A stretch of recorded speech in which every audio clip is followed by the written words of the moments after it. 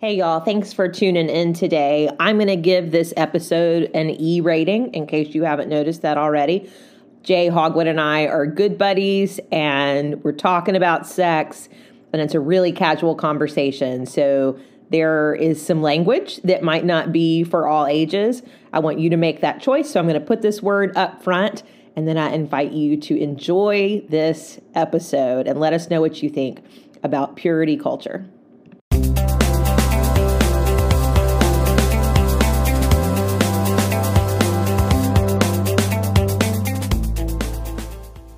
Welcome to Beyond Religion, a podcast about unconfined spirituality. I'm your host, Elizabeth Lott. I have no idea where all of this is going or for how long, but I'm committed to at least 12 episodes, 10 of which are conversations with friends and colleagues who are also asking big and beautiful questions about spirit, energy, divinity, the universe, elves, magic, truth, you name it. We're on a journey, and I hope you'll join us as we consider spirituality beyond religion.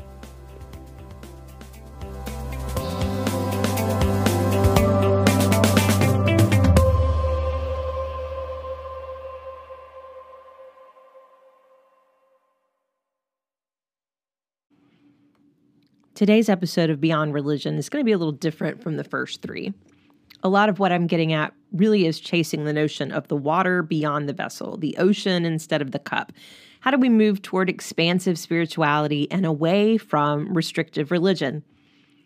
But part of that process for many of us involves acknowledging where religion has caused harm. And not only that, but where the wounds are on and in our bodies. One of the worst offenders is purity culture within the Christian church. I know there are purity cultures within Judaism and Islam and Mormonism, but those are not my traditions. I don't want to approach this conversation as an outsider who did some Google research and now wants to point fingers at someone else's experience. I know enough from my own to tell the truth, so that's what we'll do today. In her book, Shameless, Nadia Bolz-Weber writes, "Religion is not the only source of harmful messages about sex and the body. In American culture, as in the church, sex is a big deal. The broader culture bombards us with its commodification of sex, its own demeaning ideas about our value and currency. It draws its own small circle around, for instance, those human bodies that are deserving of desire. But I will not indulge in the sin of false equivalency. To admit that both the church and our culture can cause harm is not the same as saying the harm from both is equivalent. It is not. Because as harmful as the messages from society are, what society does not do is say these messages are from God." The common messaging from evangelical teaching was that salvation had to be earned by goodness, by purity, by struggle and suffering. You, O mortal, are too wretched for God to encounter and know without a whole lot of earning blessing and fighting to keep it. And when you grow up hearing that message from all kinds of sources, it's going to mess you up in ways you'll still be figuring out in your 40s and 50s. Which brings me to today's guest. My guest today is a colleague who has become one of my very dearest lifelong kind of friends, the Reverend Dr. Jay Hogewood. Jay is the senior pastor of Rain Memorial United Methodist Church in New Orleans. Prior to moving to New Orleans in 2017, he served as pastor of several churches in Baton Rouge, Louisiana. Jay received his BA in English and History from Samford University in Birmingham. This is where we have a lot of overlap, and we'll settle for a little while in our conversation today. He completed his MDiv at Truett Theological Seminary at Baylor. His PhD is in Hebrew Bible and Theological Hermeneutics from Bright Divinity School at Texas Christian University. All that to say, he's no slouch, this guy. Jay is also uniquely gifted at making you feel like you are the most important person he has ever met. And he will introduce you to everyone else, the waiter, the neighbor in the street, his wife, his kids, his dogs, pretty much anyone who will listen, that you are the absolute best and most gifted and most brilliant at whatever thing he has noticed you do exceptionally well. And he'll say it so often and so genuinely that you begin to think he just might be onto something. That is a gift of authentic friendship that so few people possess. I'm such a lucky one to experience Jay in real life, and now I'm delighted for you, dear listener, to hear from the one and only Jay Hogewood. So, Jay, welcome. Thank you. Thank you for doing this. It's good to be here in your office for the first time. Yeah. That's a weird thing. We don't really hang out in each other's spaces in that kind of way. No, we homes, pastor friends, yes. Homes, thank the Lord, but not in our workspace. I guess I'd rather do that anyway, when you put it that way. I agree. Well, welcome to my office. And let's talk about how we were raised in a cult. That's where we're going to kick things off. We were raised in the biggest cult in the world that has actually taken over public office and public policy. And I want to talk about the purity cult of evangelicalism. But before we go too far, tell me about your earliest memories of either religion or God or spirituality, the oneness. What is one of those early times that you remember some kind of kinship and connection to something bigger than yourself? Oh, I remember vividly in an LTD wagon, mustard color, in 1978-79. I would have been 8 or 9, with my brother and my sister, older and younger, respectively, driving back from Brookwood Baptist Church. And one of the only times my parents, particularly my father, overtly, keyword there, overtly formed my spirituality. He did in many other ways, right, Dad, if you're listening, but overtly began to teach us the Lord's Prayer. Oh, wow. Began to teach us the Lord's Prayer, and it felt like a challenge, as I recall it. Now, this would have been 48 years ago. 48 years ago, Dad, so it was before my parents' divorce, began to teach us the Lord's Prayer. Wow. Huh. Have not thought of that in a long time. That's wild. Monty, my dad, was extremely, and is still extremely faithful. And I know that more now than I would have at 8. But I remember that, and I remember the only other time, in a healthy way, that connection with the divine. Is that the frame for the question? I remember driving, it's always in a car, driving across the Cahaba River, going home from Shays Valley High School after a soccer match, and the sun was setting in such a way, and I was crossing over, and it was a good day, who knows, good match, I don't know, but something assured me of deep peace related to the anxiety and apprehension of my mom's relationship with my then stepfather. And that was, again, a vivid memory. It was a couple seconds, maybe 30 seconds total, but when you just get that feeling, sensation. And so now I would language it in my Methodist turn of life, a strange warming of my heart. And all of these memories are happening in and around Birmingham, Alabama. Correct. Is that where you spent all of your growing up years? Yeah. So from 75, 76 to 94. So from before I was born. Yes. I am an old man. I only look 83. Not that much before I was born. I was 77, so I'm in there somewhere. 77. Yeah, but yes, true. Geographically, Birmingham. Okay, Birmingham, and then to where? Birmingham, and then 2 years in Greenville, South Carolina, at Furman. So went there freshman, sophomore years. But your growing up years were all Birmingham. Correct. So we'll get to college. Third grade on. Third grade on. Where were you born? Charlotte.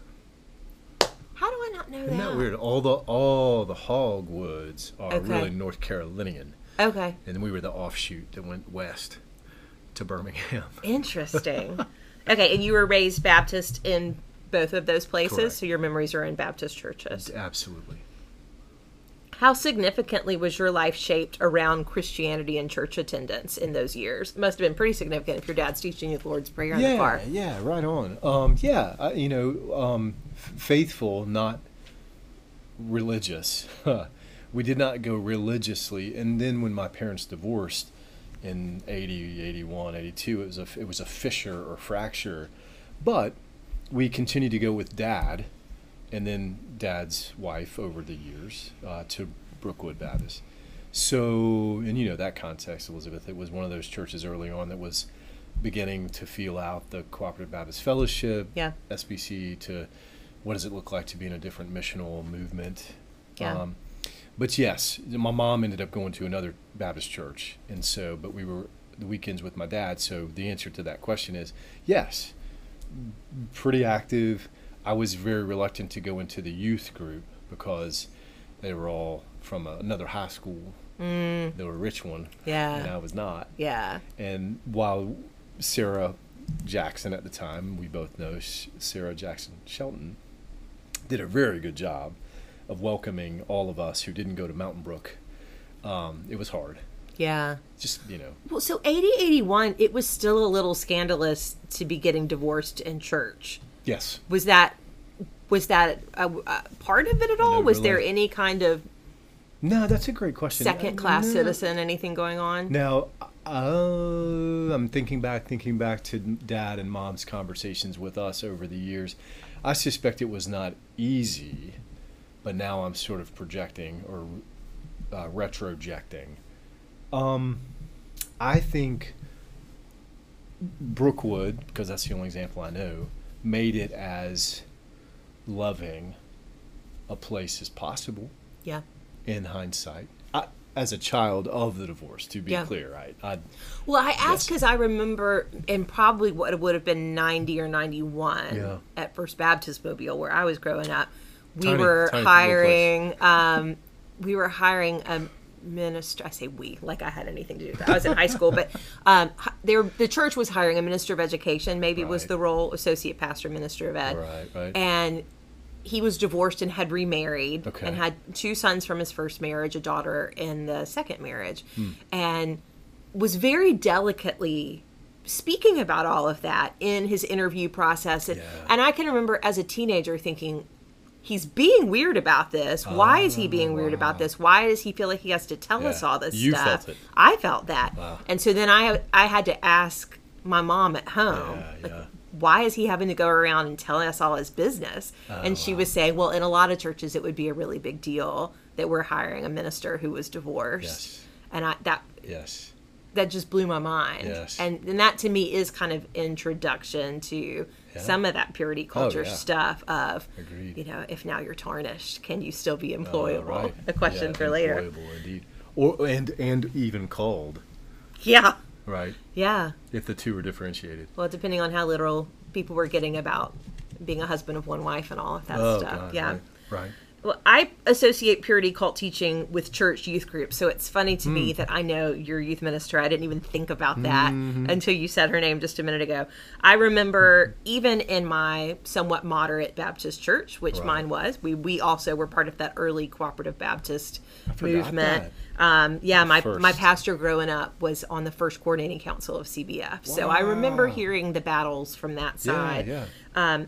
But I also remember being in youth group in high school and watching Josh McDowell videos. Yes. And we had some kind of workbook that we were supposed to fill out about the dangers of lust and the dangers of making out. I felt like youth leaders were forever talking about sex, even more maybe than the teenagers were. Yeah. And that was true at summer camp. And I spent a lot of time going to friends' churches. So even if I was not in a fundamentalist context, It was around it was you, all right? around me. Sure. Yeah, it's like the way Flannery O'Connor talked about the South being Christ haunted. Yeah. I feel like my South was fundamentalist haunted, even if I wasn't in there. Agreed. And though we were separated by 3.5, 4 hours up I-65. Yeah. Similar to me. Although my formation was not as much youth group at all, as opposed to FCA and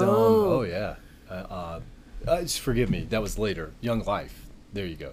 I interrupted. Forgive me. No, I have a keep young going. life story coming in here too. That, Okay. yeah, like so even if we ourselves were in this sort of centrist Baptist bubble, Yeah, fair. we're the water that's around us is pretty conservative, Oh, and yeah. that teaching is bubbling up. Oh, yeah. Even if our primary sources of education, though the Josh McDowell thing was happening in my home church, but there were never going to be sermons happening Yeah. that had any of that rhetoric. Okay.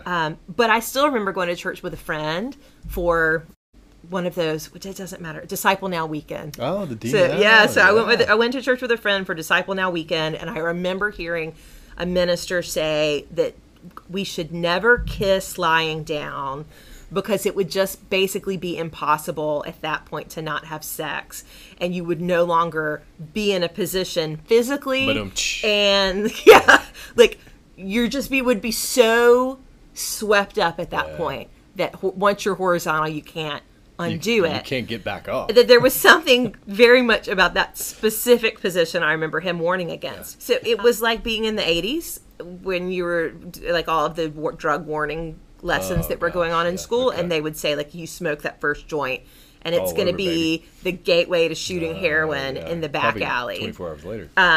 So one kiss that lasted too long or was in the wrong position is basically like your clothes are just flying off and you can't control it anymore. If only. No. So I wonder, what are some of those first lessons you remember hearing in church about not trusting your body, learning to fear it? Because there was a lot of fear in that. Once you cross this line, something's going to take over and it's bad. Yeah, that's oh wow.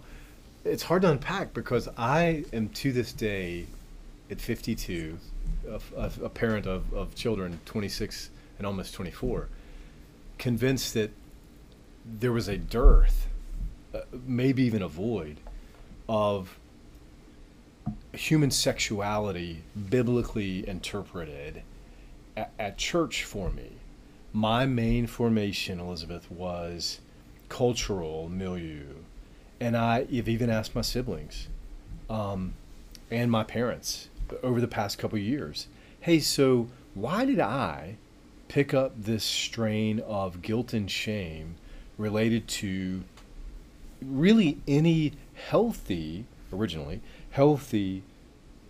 activity of curiosity, kissing? I didn't kiss.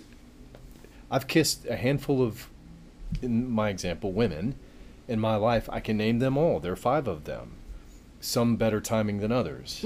And I don't fault church, but in hindsight, as a pastor now for quite a few years, I do want to, and I think I have acted on, being a little more vocal about the goodness, the beauty, the fun that is human sexuality in age appropriate settings, I think. So all of this to say, Young Life and culturally in Birmingham, I picked up what I think my brother and sisters didn't, at least not to the degree I did, which was really deep anti-curiosity, anti-beauty and goodness of what was, now I know, and probably even then knew in some ways, a healthy sexuality. My friends were kissing, others and having fun by 9th, 10th, 11th grade, and I was scared. Yeah. I was just flat out scared. And the derivative of that was a lot of bad things later in life. Do you remember anything specific from Young Life or Fellowship of Christian Athletes? Any specific lessons that they were warning you about? Yeah, I mean, I think it was always this sense of it. Once you get past kissing, while kissing is fine, I've never really thought, or I don't know that I heard about the positioning horizontal. But once you started feeling, in this example, I mean, as a straight guy, I'll speak in that way, feeling, a woman's boobs or beneath the belt, as it were, into the underwear, it was most certainly wrong. And so why even play with the fuel to the fire that is kissing if you're not really serious in this? And in fact, from, I think, my memory of Young Life and Student Stampede, Campus Crusade, right, heavily formed, that even then kissing, it would call to question if this person isn't the kind of or the person you're going to marry, you ought not mess with that. That's right. So it was really, really strongly linked to marriage, even when you're talking to 13-year-olds. Absolutely. Yeah. No, I'm glad you brought that up. That's exactly my memory and recollection. And so thus, in our stories, and I can't speak for you, but I know enough, I know in mine, I got to get married. Yeah. And then, of course, Paul's sadly, tragically misinterpreted, I think, better to marry than to burn. Yeah. How many times did I hear that? Or Elizabeth, I might have heard it once or twice. And then for me, I magnified that and amplified that in my little head. Yeah. Well, that leads me exactly where I want to go next. So Pete Holmes' book, Comedy, Sex, God. I've read it. You've read it. Yes. It's been a while. And so I've been looking back through it over the past few days. And I want to read, if you'll indulge me, a few passage or one long passage here from the chapter called The Technical Virgin. The Technical Virgin. Let me ask you this for you, because that feels familiar, right? Everything that I just shared. Oh, 100%. Okay. Hey, I'm not out there in loony bin. Not at all. Okay. Oh, no, not at all. 100%. That's all familiar.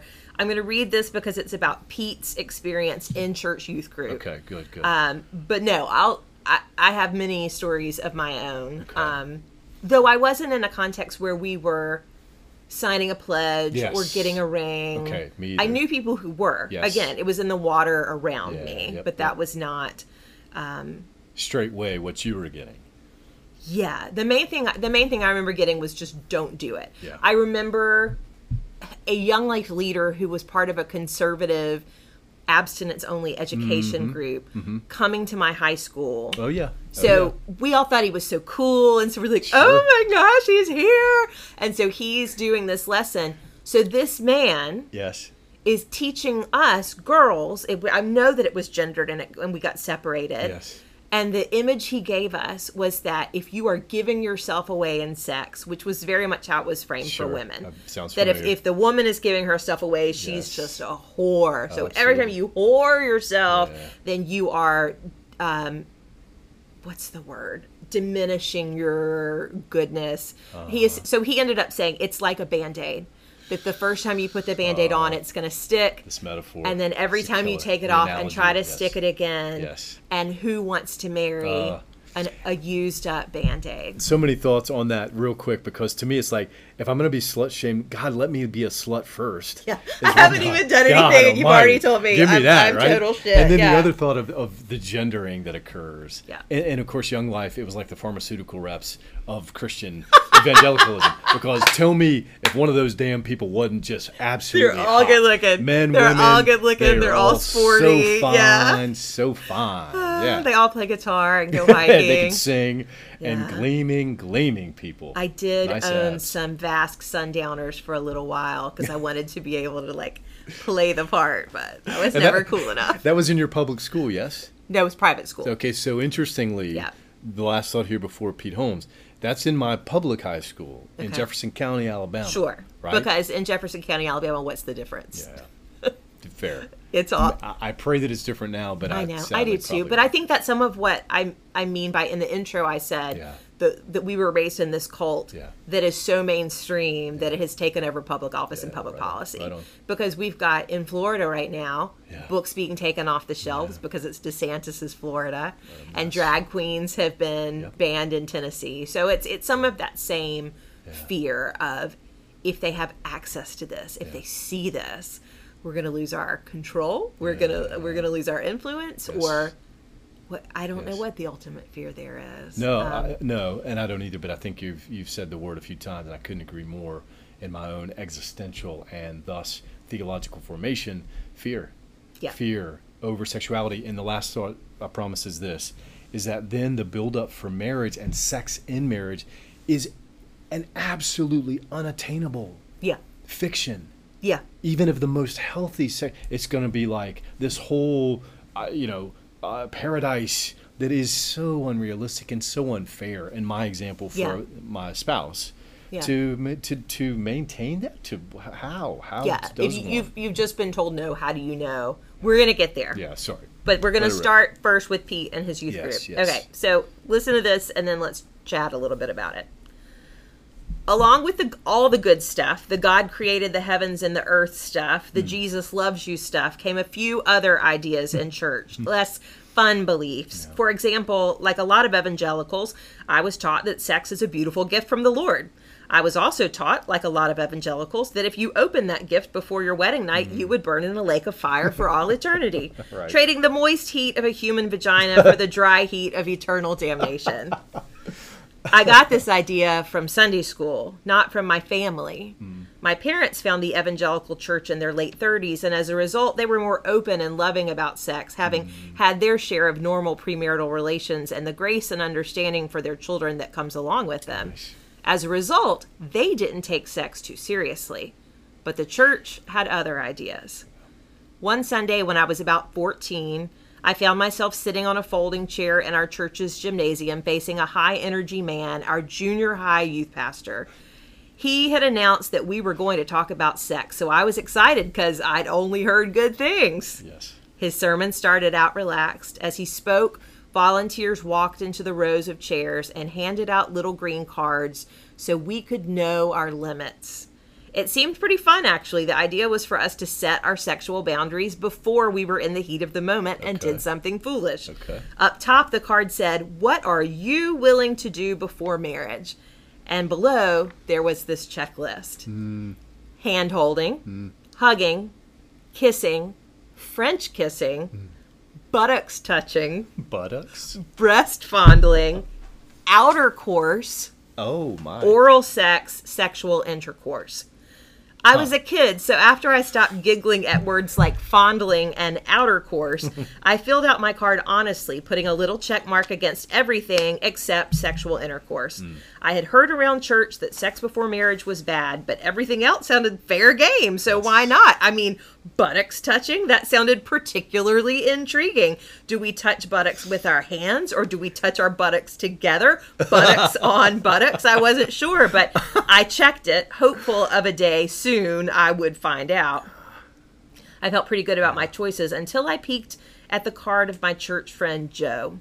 He was the youth group dreamboat. If anyone was going to be faced with these decisions in the real world, it was going to be him. But he had checked nothing. Nothing, not even hand-holding. I couldn't believe it. Suddenly I felt ashamed. There I was in church holding concrete proof that I was a degenerate horn dog with aims to fornicate the first chance I got. I would have rather been holding a hot turd. Maybe I could say I misunderstood the exercise and checked all the things I wouldn't do, or I could run home. Was I too late to pretend I didn't speak English? I was in a panic. In the end, I bit the bullet and threw my card away, scribbling all over it and asking for a new one. This time, I got it right. I knew now that the exercise wasn't about how much you would do. It was about how much you wouldn't do. So I checked nothing except for hand-holding, so as to not draw too much attention to the fact that I had copied Joe's answers. Then, just like that, I felt amazing. The opposite of shame. It was the rush of Christian conformity. I was in the club and had the correctly checked card to prove it. I wanted so badly to be a good kid, and there, that Sunday, I was given actual, tangible proof that I was decent and holy and not at all interested in touching my naked butt against a girl's naked butt if the opportunity ever presented itself. Pete Holmes, I love you. I want to meet you. He's going to be here Friday night. I feel like we should just go look for him. No doubt. Yeah, he's going to be at the Civic. Oh. So by the time this airs, Pete will have already been here. Oh, so Pete. maybe we're good friends with Pete. Pete, I would by touch Sunday. your buttocks, pal. Yes, anyway. But I mean, True. doesn't that break your heart for little Pete sitting there and realizing it was a trap? Yeah. I think so. And I think that's what, while that, like we've talked about here, Elizabeth, while that is not exactly my experience, it just all feels so familiar. And it feels so familiar under the guise of Christianity, discipleship.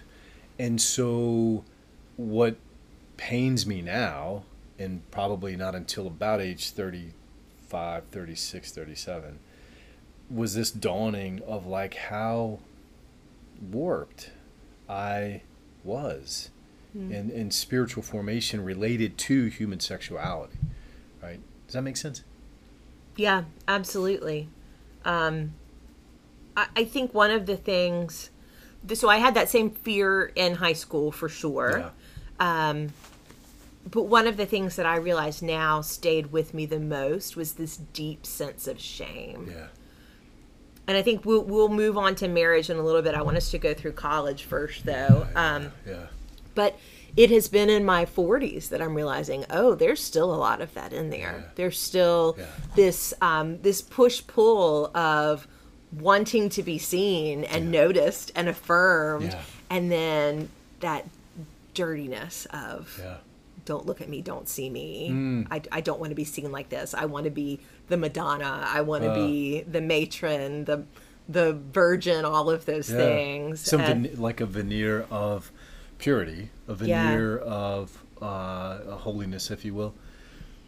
Well, and I think that the way sex was talked about so much for women in particular was either you are pure or you are a whore. I mean, I used that word earlier because that's the messaging I feel like I got. No, I appreciate that, because then we're inviting ourselves to some bipolar disorder, and forgive the, psychosocial, I don't mean it in any way ugly, other than like the condition, the context of the either or.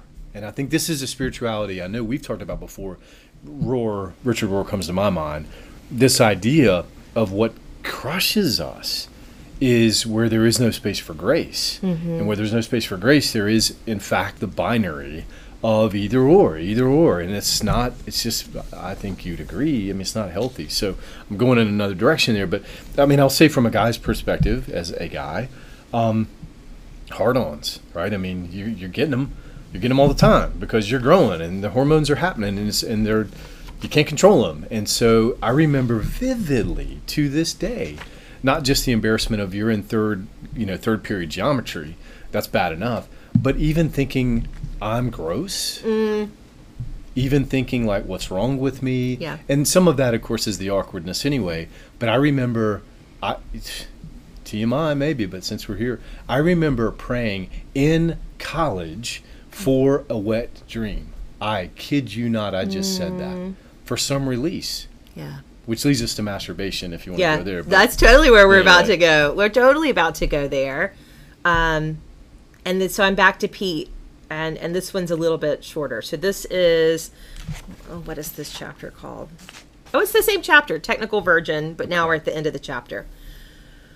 From that moment on, so he's talked with his friends, and then he's gone to his youth pastor, because he's talking to his friends about masturbation and which ones are doing it and which ones are not, and what they think it is, and where they're wrong. Yeah. And he goes to his youth minister because he's terrified that maybe he's no longer a virgin. I forgot this part. Okay. Yeah. Okay. And so the youth minister pauses and says, well, technically, I guess you still are.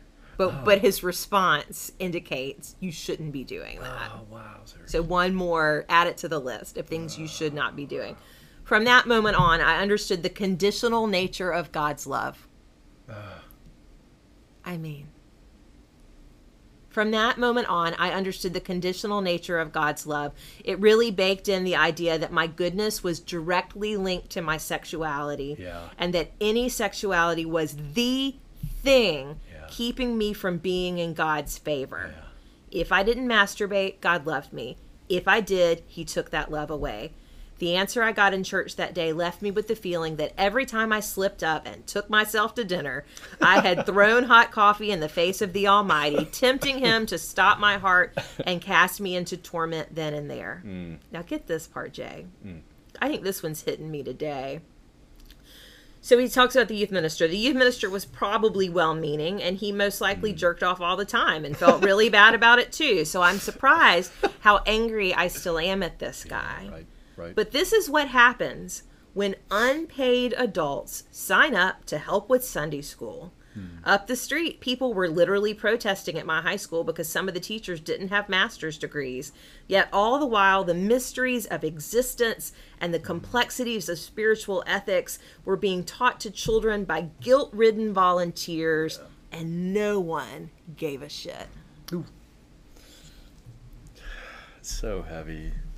What's and here's the delightful, tragic thing of this is that at some point in our lives, for me later than I would have ever wanted, there's this something that at least has a sense of humor about it, and at least has this sense of like, oh my gosh, why did I ever think that? I would have to pray for a wet dream. Well, somewhere along the way, I got it in my head through no fault of anybody else necessarily, but culturally, to take in a message, a collective cultural message of something very akin to that, of feeling bad about jacking off, whatever, masturbation. And how do we get, it just seems a bridge too far to me to get to the point of that God's love is so conditional that this is the thing that can take it away. Yeah. But I do remember knowing a girl in my youth group was having sex and thinking, oh, like there's no coming back from that one. Right on. Like I think I would have had more grace for somebody who murdered someone in cold blood in the middle of worship. There was something about that of, oh, you have been deflowered. Yeah. It is gone. I can also remember that same Young Life guy telling us that he could pick out the girls. How gross is this? That he could pick out the girls in high school who had had sex because the luster was gone from their eyes. No.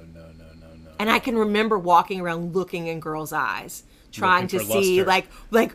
are some of them sparklier than others? Like really, literally thinking that there would be, and how disgusting that this grown man who was married with 3 children is coming into the high school, spreading that shit, spreading it, and also like judging them by the eyes. The luster. You could take away the RE or the ER depending on the plan you're studying, and you got plenty of me in that. But that's, I think, every kid who's like forming in their own way. Yeah. No, and I do remember. And look, I mean, some of my, it would be in the recollection of being honest about this. I remember early on being introduced to a neighbor's hustler, maybe. I mean, one of those, not like I'm so glad you said that. Right? And so this whole other level of visually seeing, and I was probably 7 or 8, and an older neighbor friend's father, I'm guessing, make it so gendered again, sorry, but parent had this magazine, and I just remember to this day, and that was a long time ago, and how, I don't want to say pernicious, in some way, powerful, appealing, visually appealing, and the curiosity that happens. I think, I don't know, at age 3, 4, 5, whatever, the curiosity about bodies, one, our own bodies, and then others. In this case, again, as you know, I can only speak in cisgendered straight terms, but how inquisitive it was, and to feel like that needed to be slapped down or knocked down or caged up, because the inquisitivity or the curiosity was also not Christ-like. The curiosity was not Christ-like. Right? You know what I mean? I absolutely know what you mean. That it gets into this divorce of creativity and imagination, that all of those things are threatening to the system. We talked about this in the last episode with David Robinson Morris. Oh, wow.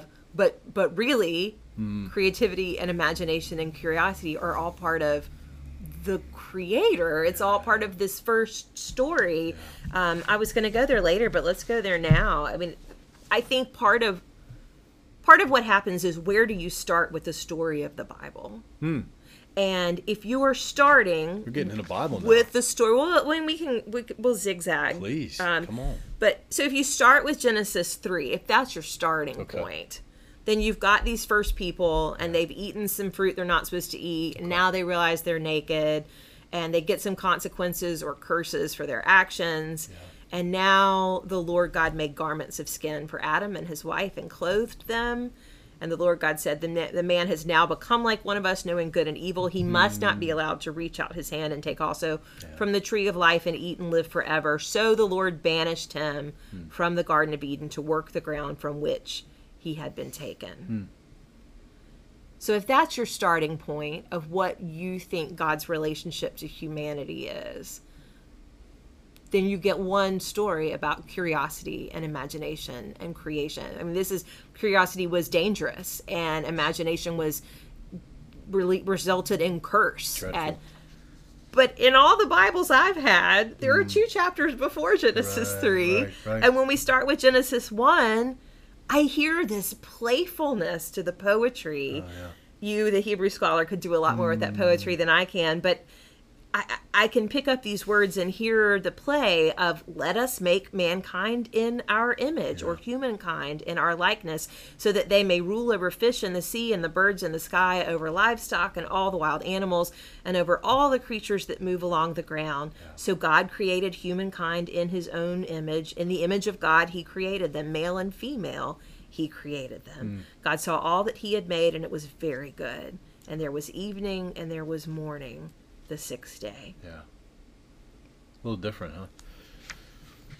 Absolutely. Yeah. And I think where we start and our understanding of what is God, what does it mean to be human? Yeah. What is the human connection to divinity?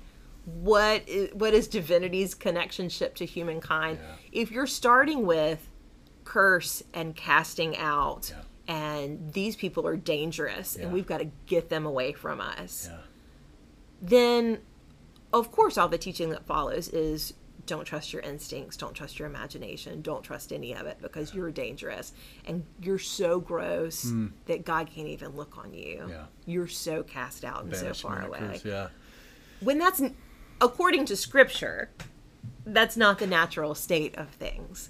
That's not the imagined relationship between the divine and humanity. Yeah. Yeah, no, I think what if I think we would agree in our interpretation of Genesis 1, 2, and 3 that at least Genesis 1 you have, if you're going to go source theory, you have the priestly rider.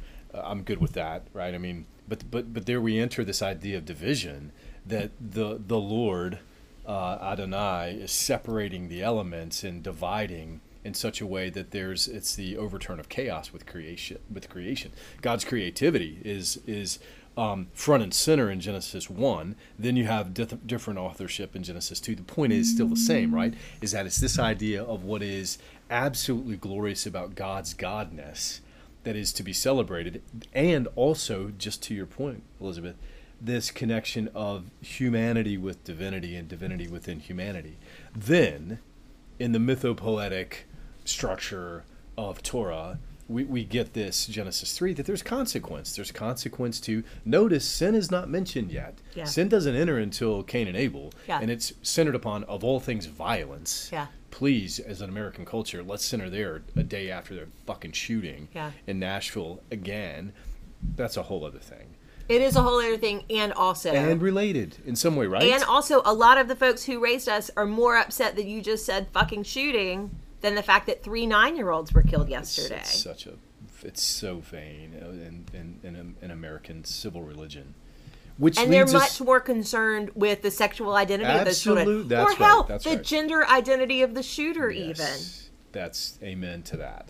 And I do think it is tightly wound in this thing of either this sense of shame related to, fill in the blank, but holding out that notion that sin has not entered the garden, rather this sense of disobedience, I guess we could say. But I can't help but stick on the latter part of Genesis 3, where God, in God's own care, covers Adam and Eve, the man and woman, and violence is there that God covers with skin. And then we have this whole other sad thing that God resorts to meet us where we are as humanity goes. That said, I would not find in Genesis 1 or Genesis 2 helpful sex ed conversations. Oh, yeah, right? Sure. And sadly, we have heard this joke for far too long in my life, and probably yours. Remember now, God created Adam and Eve, not Adam and Steve, which is such bullshit. Yeah. Because of the nature of how violent even that reduced interpretation is. Yeah. That said, I do think there's something beautiful about, again, the connection of divinity to humanity, humanity to divinity, and also the nature of collaboration and partnership within creation. Now we have creation care. Yeah. Right. And that at least implies, if not directly, points to how we care for our own bodies. and the body of our partner, Yeah. and the partner for our body. Well, and even so, and you're exactly right that Genesis 1 and 2, different writers, so you can't read them like they're two parts of the same story. Fair. We both went to Samford University, and I remember Karen Joines, beloved Old Testament professor, being always called into the president's office because some parent would complain after his first lesson in the first semester of Intro to Old Testament. He would read Genesis 1, he would read Genesis 2, and then he would say, now, which one of these is true? I love it. And boy, the kids would just be, all their ducks have been scrambled and they're not in a row anymore, and they're calling the principal's office. And now Samford, oh Jesus. Yeah, well, so we'll get there. But but it seems to me that one of the greatest consequences of purity culture is the separation between who I really am in my fullness as a person and how I present myself around these fine religious people who I assume are actually living out all these principles. Right. And they've allegedly earned God's blessing while here I am secretly dirty and corrupt. And when really the way that Genesis 1 and 2 go is not only God's creating and breathing life into these dirt creatures and inviting them to come be part of the creation and participate in naming and caring for. But we also get at the end of Genesis 2, they were naked and they felt no shame. Yeah, there it is. Very specifically being named. That there's nothing about the actual created order of things that has shame in it. Yeah, and even, no, I'm glad you went there, because I think, however else we interpret the origins of humankind, this sense of the Torah writer and the editorial team way after says, this is an important place to start, that there is no shame. I think that alone, if I could communicate that from the pulpit and to our confirmation class, that alone in our culture. Now the fine line of commodification and other things exist too that we need to talk about as pastors about bodies and gay, straight, LGBTQ plus, that there is still this ethic involved that is on one hand absolutely shameless. And also compassionate to our own bodies and to the bodies of others. And so I think that's where it's a wide swath there. I do think that I was so, as maybe a 16-year-old tends to be, no offense to 16-year-olds, I need to know the practice of what can I do without getting in trouble or feeling really shitty. And what is okay to do. And that's where I think the legwork, the boots on the ground, whatever our sexuality was. And for me to look around, like you said, Elizabeth, earlier, and my friends who were having a lot of fun, and they weren't necessarily fucking around or having sex, but they were having some fun, and with what appeared to me to be really, I want to say now, almost like robust curiosity with really no shred of shame. I was like in this damn cage of like, but wait a minute here, that's not where I am. Help me get out. Well, and even to figure out, like, how do we talk about sexuality with healthy parameters and healthy, not saying to your kids, there are no rules, everything goes. Exactly. Talking about consent and talking about mutuality and talking about respect. That requires adults who have figured that stuff out and how to talk about it without turning 40 shades of red and talking about the luster in other young women's eyes. Oh my gosh. So you've got to have adults and particularly faith leaders who can talk about, and I've usually been hesitant. I was going to say reticent, hesitant, either one, to speak about this much in the pulpit. In part because usually the congregations where I preach are much older than I am. And I'm very aware of the fact that I'm a woman. And there is something very different about a woman standing up to talk about sex. I can only because imagine. Now the mantle of whore has come out again, right? Wow. Like if she's being sex positive, then wow, she's really DTF. DTF, y'all. Yeah. I can imagine. But I've been hesitant about that. A female preacher friend of mine in North Carolina did a series that was called Good Sex, Bad Sex. Nice. And just talked about things really candidly. And I have never felt like I was the one who can enter that conversation. Well, I mean, look, I applaud, and not knowing as a man, I very much appreciate and cannot fully imagine that what you just said and have had to face contextually, which is the better part of wisdom. And for me, there are scant touches in the pulpit, and sometimes they're related to pornography and this idea that there's a reason the porn industry is multi-billion dollars now, and this idea that I never heard from the pulpit either about a more robust sense of the particularly American sins of greed and the injustice really related to slavery and enslaved people from how many hundreds of years ago, where clearly in our lifetime and in our background, there was this weird, unhealthy, and unholy fascination with the binding of sexuality. Yeah. And I regret it deeply. Does it come from the Puritans? Can we blame somebody? I would like to. So let's jump back to now we're teenagers who have been shaped by this cult, but it's really the culture that's all around us, and we're getting ready to go to college. So we're in another chapter with Pete now. This is called Open Dorm, the thing that you said that you didn't have when you were there. Not at Sanford, I remember. Of course, that was when it was still Howard College. We only had... You were not at Sanford when it was Howard College. Oh my gosh. I was not. But... For us, open dorms only maybe was once a month, and it was on a weekend, and it was only during daylight hours, or there were lots of rules around it. And Pete talks in this chapter too, again, Comedy Sex God by Pete Holmes, the guy who's going to be our friend. He talks about the ridiculous rules, and that at some point girls started just locking the door so that they could all watch a movie together. It was very innocent. It wasn't that they were even fooling around. It was just... He would have to leave before the movie was over because open dorms would have ended. Oh, right. And so I just remember there was a sign-in, sign-out process, so they knew if someone had come in. Okay. And if the time ended, then they would know to come find them. Yeah. Anyway, so Pete has gone to college. For the first time in my life, I was with hundreds of other people who were as fucked up about sex as I was. And it only further cemented my relationship between God and my ability to not have sex with myself or anyone else. Instead of my beliefs being deprogrammed by a standard liberal arts sex positivity, they were normalized and enforced by my school's administration.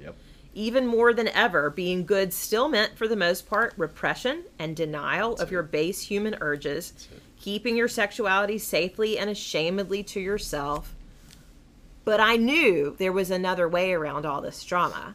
It was well known in our community that if you wanted to have sex and stay on God's good side, there was one simple solution. You got married. Oh, yes, you did. And so that was the expectation at Sanford, is that we are pairing up, we are finding our mates, our prefrontal cortexes have not finished forming, and will not perhaps even until we've already reproduced. Yeah. How old were you when your first child was born? 26. Yeah, so it's about 25, 26, they say, these neuroscientist people, that the prefrontal cortex is finished its formation. Yes. And so I was already married 2-3 years at that point. Yes. And remember feeling like I was one of the late ones getting married because I knew people who were getting married. In your sorority. Yeah.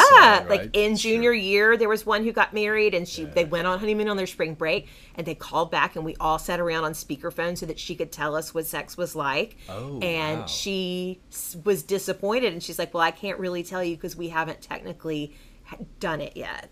Which gets to some of what you were saying earlier around how now, because you've got a ring on your finger, are you suddenly I'm ready. well-formed and well-prepared, and you've been told, don't know your own body. Certainly don't know anybody else's body. Don't let somebody else know your body. Yeah. And then all of a sudden... Within a hour swing. That's right. Yeah. Now you're supposed to have all of this stuff figured out. No, it's right on. Yeah, it is. It's an impoverished cultural conditioning based on Bible. That, I mean, look, I as I tear up earlier, it's remembering formation and malformation that I allowed, because when you said, who could we blame? I've thought about that, Elizabeth, for about the greater part of 20 years, and it's me, it is I, who have to deal with my own poor decisions along the way.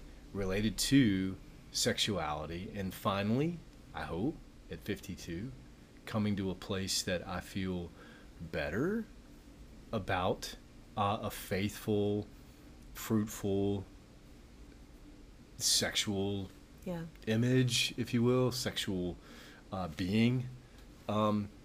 That's taken a while. And it's going to take some more time. I mean, if we're being honest, I'm sure. Sure, right? Absolutely. And I think in some ways why I wanted to have this conversation is also there's so much talk about deconstructing and who's deconstructing or who's just leaving religion and not even going to deal with it. Right. There are not enough people saying, I'm 45, I'm 52, this stuff is still in me. Yeah. And I'm shocked when it comes up. Right. And I'm shocked when my kids figure out that their father and I have had sex more than 2 times. And they're horrified by it and they think it's just disgusting. And then I'm terrified that they think I'm disgusting. Oh my. That's powerful. I can't believe that that's in me. Yeah. And it is. And it is. Still that voice. See it in your eyes. Yeah. Yeah. No, I look as you saw that the lack of luster was in my eyes. Yeah. I wasn't seeing that. We were both teared up a little bit. I know. Yeah, I mean, because look, I mean, the chaotic decisions I've made in the past related to sex. Yeah. And what harm I've caused myself, and more importantly, my family. Well, right? And I hear that, and I know that you're right about us needing to own our mistakes that we consciously made. Yes. Whether or not we were malformed by a culture, Fair. We made choices. Yes. And also, we were malformed by a culture. Yeah. It's a both and. It's both of those things. And so if a child is physically abused for the majority of their 18 years in a home, it doesn't surprise us that without therapy and interventions and support structures, that person then becomes an abusive adult, right? So it's both of those things. At some point, you are an adult who needs to be responsible for your actions, and you do the therapy, and you show up, and you find the supports, and you do the work. Preach it. But it still doesn't make it okay. No, that's right. That's well said, and I think that's where, to this idea of hurry up and find your spouse. Yeah. There are more than a few folks we could talk to, mostly in the South, and to make it geographically specific, but who have also, in the air we breathe, was this less than helpful, less than holy, let me say again, hard edge about sexuality. And you're gonna pay for it. You said it earlier, repression. The vents will come. Yeah. We will vent. And I think that's what's horrific about the situation. I'm reminded, it's a Dominican tradition, but it applies to us all, is look, I mean, all of our faith, all of religion is unlearning. Meister Eckhart, I think, said that. And so, yeah, that's certainly true. And to be able to say it out loud, it's Nadia Bolz-Weber who says something like, look, the more I look in Scripture, I don't know that there's much more than love the Lord your God and love your neighbor as you love yourself. Yeah. Whether God wants us to be good or bad, God wants us to be honest. Can we just be open? Yeah. And to find those communities where we can be. And I'd grant you that once you get outside of about 10 or 15 people, that's probably too big. Yeah. But here's to different sized churches too. But yeah, I'm going to different places. I think that the idea of we've touched imagination and curiosity. Yeah. I think about my kids now, at 26 and almost 24, and I think they have had overall a healthier perspective, and that's in large part to their mom, who's done a great job, I think, and I hope to me in some way. But to be at least this, not driven by guilt and shame. Yeah. Right? We have probably talked about it so much that if anything happens in a TV show or movie that we're watching as a family that is some sort of like reference to, like, we love Brooklyn Nine-Nine, and so anytime there would be reference to a sex tape, that was one of the running jokes, is title of your sex tape. Like, that's what she said. Title of your sex tape. I would always pause it and be like, now we know that it is not appropriate or wise to be making recordings of ourselves. And then I turn into like the junior league mom.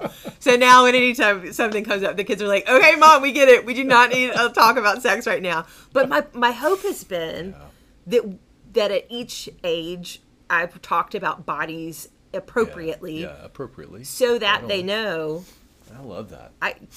I'm here for it. Yeah. It might be weird to talk to your mom about stuff, but I do think that there is something to thinking about this, preparing for the conversation, Elizabeth, is that even to the point of whatever felt good to my body, really way deep into my 20s was caught with some suspicion and this sense of, wait, am I transgressing here? Yeah. Because I am, sort of physically aroused, and whether that's like literally or even figuratively, it was always with this suspicion and this sense of that must not be from the Lord. That must be more about me. And I wasn't well versed in Satan, and that Satan was a demigod like we get in some cultural circles or evangelical circles, but rather it was me and my lack of holiness.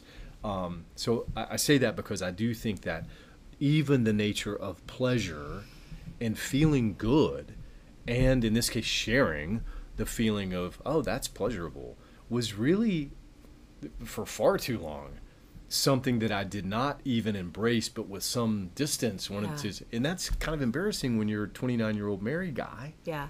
Well, and to me, that sounds a lot like when we could talk about this for like 5 hours. Another trend I remember late in college, so this would have been 98 maybe. Okay. So at this point, Josh Harris has kissed dating goodbye, and we've moved past that. Yeah. But now everybody's talking about being homesick for heaven. And Lord, are you homesick? Oh, and that if you're not in this perpetual state of homesickness for this place that's going to be so good, then you're not a real Christian. Wow. Super twisted. But the teaching in that is that there is no joy in this life. Right. There is no pleasure in this life. It's privation. There is a lot of shame and stuff that we need to repent for. Yes. But anything that is good and honorable and true, it's going to be in another life. It's in a time to come. Yep. And I look at the teaching of Jesus and how little he had to say about a time to come. Yeah. Like, don't worry about that. Like, present reality. Yeah. Right? What we're talking about is the here and now, the kingdom of heaven coming here. Yeah. And in partnership with Jesus, forming that place and time. Well, and that's not even to get into the whole concept of incarnation. Why bother with a body if bodies don't matter? Yeah, I mean, what's the nature of Gnosticism anyway? Yeah. I lived for many years in Gnostic relationship. Sure. Feeling bad about bodies and my own, in relationship with my wife, my first wife. Yeah. And so that notion of, again, it's a deep and abiding shame, and to work through that or continue to work through that is the path. So we kind of touched on this already. You and I are both still very much in it when it comes to Christian religion and church life. And we're both, I think, striving to shape more authentic, truth-telling, healthy spaces where authentic, expansive spirituality can flourish. Yes. So that brings me to this final quote I'll share from Nadia Bolz-Weber's book, Shameless. Oh, man. And this is in her intro.